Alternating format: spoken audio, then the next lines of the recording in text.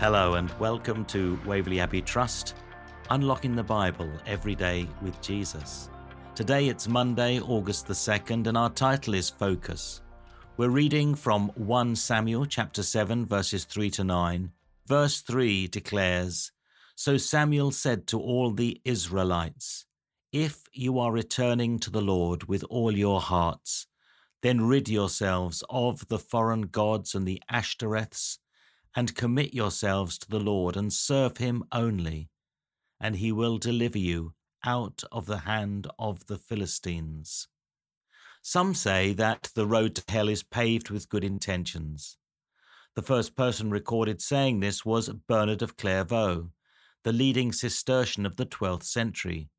He declared, "L'enfer est plein de bonne volonté et désirs," or "Hell is full of good wishes and desires." Waverley Abbey, where I'm broadcasting from, was the first Cistercian monastery in England, and I ruminate on his words every time I pray, walking around its ruins. An intention is always something planned, yet remains never anything more than an idea until put into practice. Many of us have made authentic responses to God, only to admit some time later that they amounted to little by way of practical effect. One good reason why Jesus talks of the importance of fruit as evidence of life when it's surrendered to God.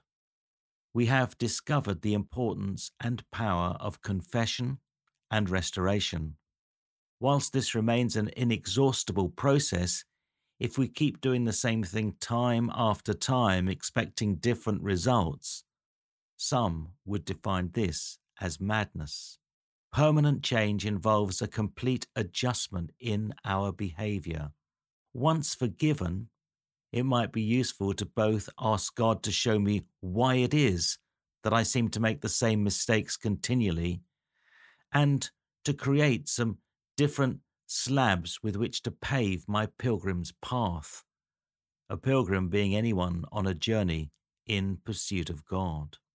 So what shall we do in response to God's word today? What is the harvest you see in your life? What changes in behavior would it be good to consider? Reflect on these things and make your responses directly to God. Let's pray together. Lord, help me in making those adjustments that enable me to live a more fruitful life in serving you. Amen.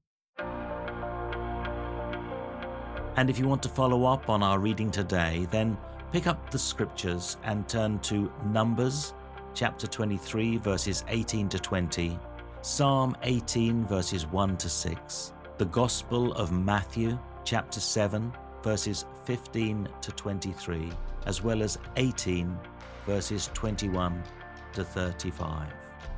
You can join me again tomorrow for Every Day with Jesus. You can write to me, micah@edwj.org, and I will write back personally and in confidence just as soon as I can.